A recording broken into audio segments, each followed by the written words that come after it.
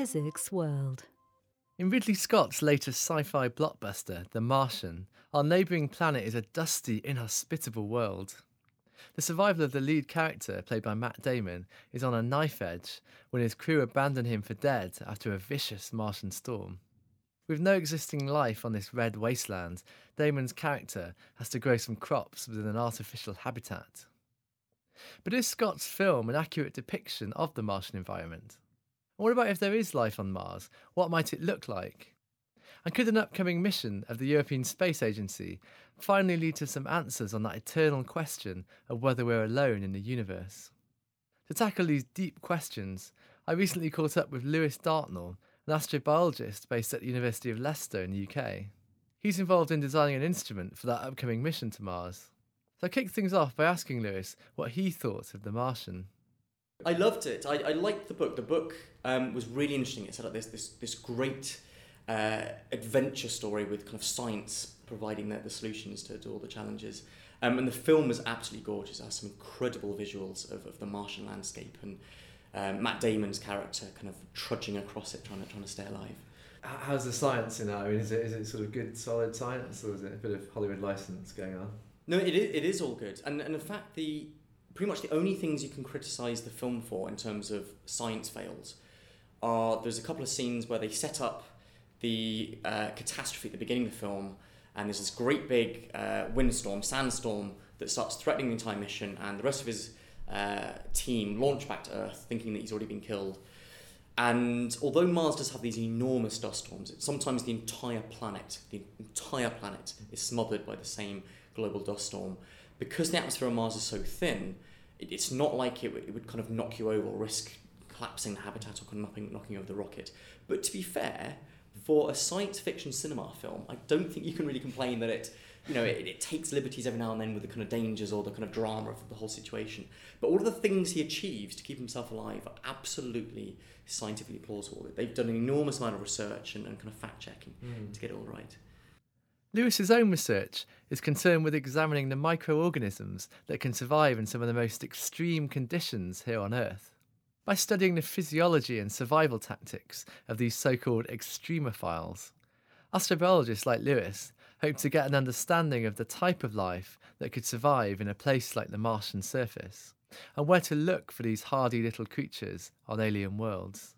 Yeah, so I got into astrobiology from the biology end. Although, as I was saying, I know lots of friends in astrobiology who are physicists or geologists or planetary scientists. And my own direct research is on this incredible category of life forms on Earth called the extremophiles. These are forms of life living in the most hostile, inhospitable, extreme environments on our own world. So from puddles and lakes of boiling hot acidic water to the very cold, salty water inside solid icebergs, to very alkaline water or very radiation-intense environments.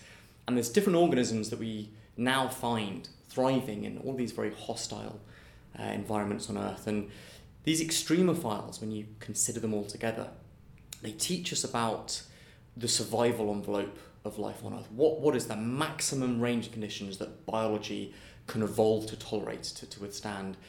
And therefore, where are the sensible places to look for life on other planets? Where else are those conditions that we now know to be habitable? So I focus on radiation resistance primarily. So a lot of my field work and all the samples I work with have come from Mars-like places on Earth, like the Atacama Desert in Chile, where I was out early this year, or the dry valleys in Antarctica, which are very, very cold, very, very dry, and we find a lot of radiation-resistant organisms in these kind of places as well. Is that really fascinating creatures? I mean, did you have a favourite, or was it one of you think particularly hardcore at surviving? So if I were to pick my favourite, my survival superhero microorganism, it would be a tiny little bug called Deinococcus redidurans, which is like Greek and Latin for radiation-resisting fearsome balls, which just basically describes what it does. This bacterium, Deinococcus, can withstand radiation dose thousands of times higher what would kill you or I or any of your listeners. And it's incredibly good at detecting when its DNA has been damaged by that radiation, pauses whatever it's doing at that time of day, takes a bit of a pause, and then pieces together its genome, pieces together its DNA like a jigsaw puzzle, and then just gets on with the rest of its life. It's got incredibly efficient DNA repair mechanisms. So I'm working with this bacterium, with Deinococcus in the labs, growing it up to be nice and healthy in these great big dense populations in culture flasks on my desk, getting them nice and healthy, and then zapping them with high doses of gamma rays to try to get them to die again.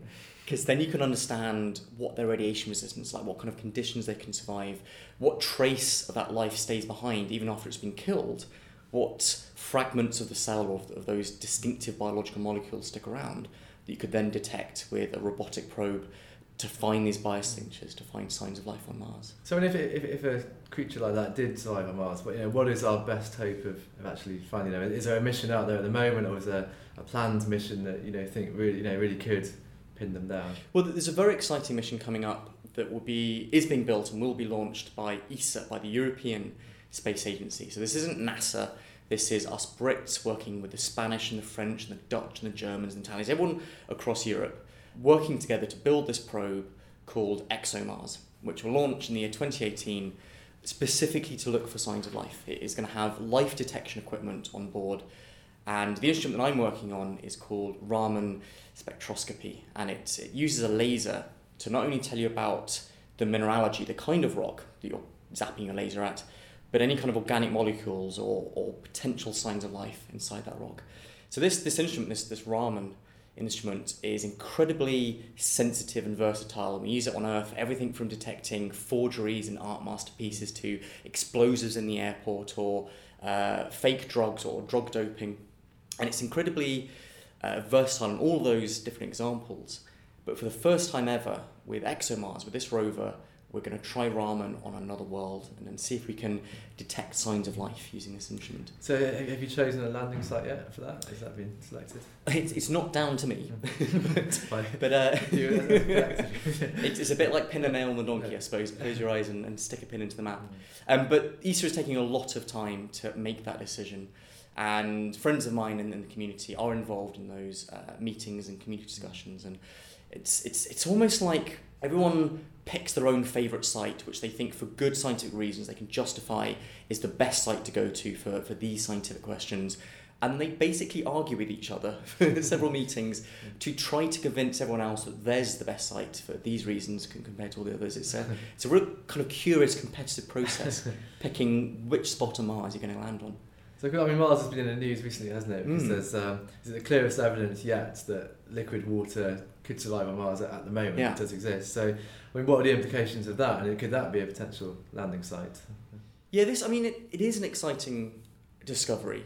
But to be honest, it's kind of a step on the journey we've been travelling down for quite a few years now. And I suspect people get a bit confused when they read another newspaper headline saying water found on Mars. Because we found lots of ice. On the polar ice caps today, we see lots of signs of ancient water on Mars. We see ancient channels and river valleys and deltas and dried up lakes. And the big question has always been how much of that water is liquid on the surface of Mars still today. And what they discovered very recently are these RSL, which is a really boring acronym for recurring slope lineae, which basically means dark lines on the side of craters or other slopes which are seasonal, that they seem to appear as summer approaches on Mars. And the implication was that maybe something is thawing as the summer warms up the ground and then flowing down these slopes. And that was the hypothesis. And we've now got very convincing evidence that is in fact the case. We've seen lots of salt being deposited in these dark streaks on Mars. Now this is exciting because, as we're just talking about, the extremophiles on Earth, and particularly the halophiles, that can survive very, very high salt concentrations, might be able to survive in those trickles of liquid water on Mars. The hope is that with ExoMars and NASA's next mission, NASA 2020, so Mars 2020, we'll be able to find signs of perhaps more habitable liquid water in ancient Mars, and maybe signs of life that's been left behind and persisted until today. Mars today, it sounds like a really icy, inhospitable place, but it wasn't always quite that bad, was it? Sort of earlier in its history, was it slightly wetter and perhaps slightly warmer? And do you think the best hope of finding life on Mars is potentially ancient life that's now been extinct? Yeah, that's it. There's a lot of good evidence that primordial Mars, ancient Mars, was much warmer and wetter. But today it's basically a freeze-dried desert. It's more extreme than any place on Earth. It's a very nasty place to try to eke out a living. But if we start digging underground, and very excitingly what the ExoMars probe will have is a 2-meter long drill. If we get underground on Mars, we might find stuff that's been preserved, even in that very nasty environment. Or if we start digging even deeper, and we're starting to talk kind of decades in the future, we might find life that's underground where it's still warm and still liquid, and it's thriving in the kind of subsurface biosphere even today. So I mean, I suppose the other sort of side of the coin with these missions is, eventually the idea is that we perhaps send people there. When that does happen, or if it does happen, I mean, what advantage could that have over robotic missions? What could people get from the surface of Mars to improve our scientific understanding that we couldn't do with robots? So. It's probably fair to say that a team of astronauts could do more before breakfast on Mars than all the robots we sent so far could do in their several years of mission, because a human is so much more capable, and we've got this brain in our heads which is very good at spotting things that don't fit, curious things that stand out from the landscape, the interesting stuff you'd want to go over and have a closer look at and hit with a rock hammer and then kind of look for signs of life on the inside. But on the other side of the argument, humans are quite fragile, quite easy to kill. And so to land humans safely on Mars and keep them alive is going to take so much infrastructure and technology, which would be very expensive. So you could send a vast number of robotic probes to explore different places on Mars than it would take to land just one human mission and explore one location. And the other problem with sending humans to Mars is that we're inherently mucky things. We're literally dripping with bacteria all of the time. And that life would start leaking out of the kind of habitat and through the airlock and potentially contaminate the Martian surface. So if you're looking for signs of bacteria on Mars, the last thing you want to do is take terrestrial bacterial contamination and perhaps end up finding that and not being able to tell the difference between your own dirty fingerprints and Martian life. So there's really good arguments on both sides of the coin. And to be honest, I don't really know where I'd come down. Do you think it will happen at some point? It will happen inevitably. And the child in me, the person that grew up on kind of sci-fi on TV, I'd love for it to happen sooner rather than later. I'd love in the next 15, 20 years for human missions to be landing on Mars and perhaps building habitats and colonies. But I say there's that concern nagging at the back of my mind that if you're doing astrobiology and looking for bacteria, you've got to be really careful to not contaminate the planet. What do you think, if you could be guaranteed a safe journey, would you go if it was a one-way ticket? The honest answer is no, certainly not. Because space flight, I don't think is particularly comfortable. It's quite claustrophobic, and you're living in a tiny little airtight compartment for months on end. And when you go up to the International Space Station, you're close to Earth, you've got lots to look at, you can have conversations with your loved ones and your family. When you go to Mars, it's so far away, it takes so long to get there, and there's a 20-minute time delay in any conversations. If you go to live on Mars, you will never be able to have a phone conversation with anyone you've ever met on Earth ever again. You'd spend the rest of your life with your friends by email alone. And I just don't fancy that, to be honest. There seems to be a lot of people, though, who would. I mean, why do you think there is this? There's always been this real fascination with Mars. I think just some people are more adventurous than me, I think is the answer. I think it does take a particular kind of personality to be an explorer or an adventurer or an astronaut. I suppose whether or not life does exist on Mars, perhaps it'll turn out it never did exist. Do you think, sort of looking out at the wider cosmos, I mean, how prevalent do you think life is, in your personal opinion? So, in a sense, I've kind of already bet my career on the fact that life is common out in the solar system or the galaxy as a whole, because that's what I've chosen to study. That's the research field that I've chosen. And it's kind of hard to say with any degree of certainty because we only have a single example, and that's life here on Earth. And the reason that finding life on Mars would be so important is if we find two planets in the same solar system, neighbouring planets, have both had an independent genesis of life. So if we can prove that Martian life is different from Earth life, we'd know that the probability of life arising therefore is very high. There's two examples in the same solar system. So finding life on Mars is so much more important than finding just one other example. It means that the probability of life is probably quite high, and therefore the galaxy could be teeming with life. It could be that any damp rock orbiting a sun out there in our galaxy could be teeming with microbial life. Scary thought. or an optimistic thought. Exciting, it is, yeah. So that was the astrobiologist Lewis Dartnell talking recently in London ahead of a public lecture he gave about the possibilities of life beyond the Earth. There's some video highlights from that event, along with reaction from the audience. Take a look at physicsworld.com.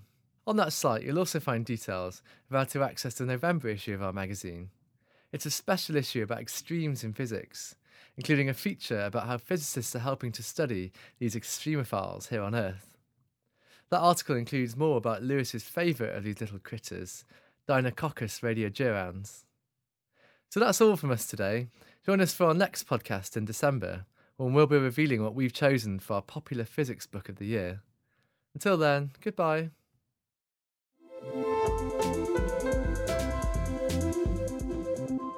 Physics World.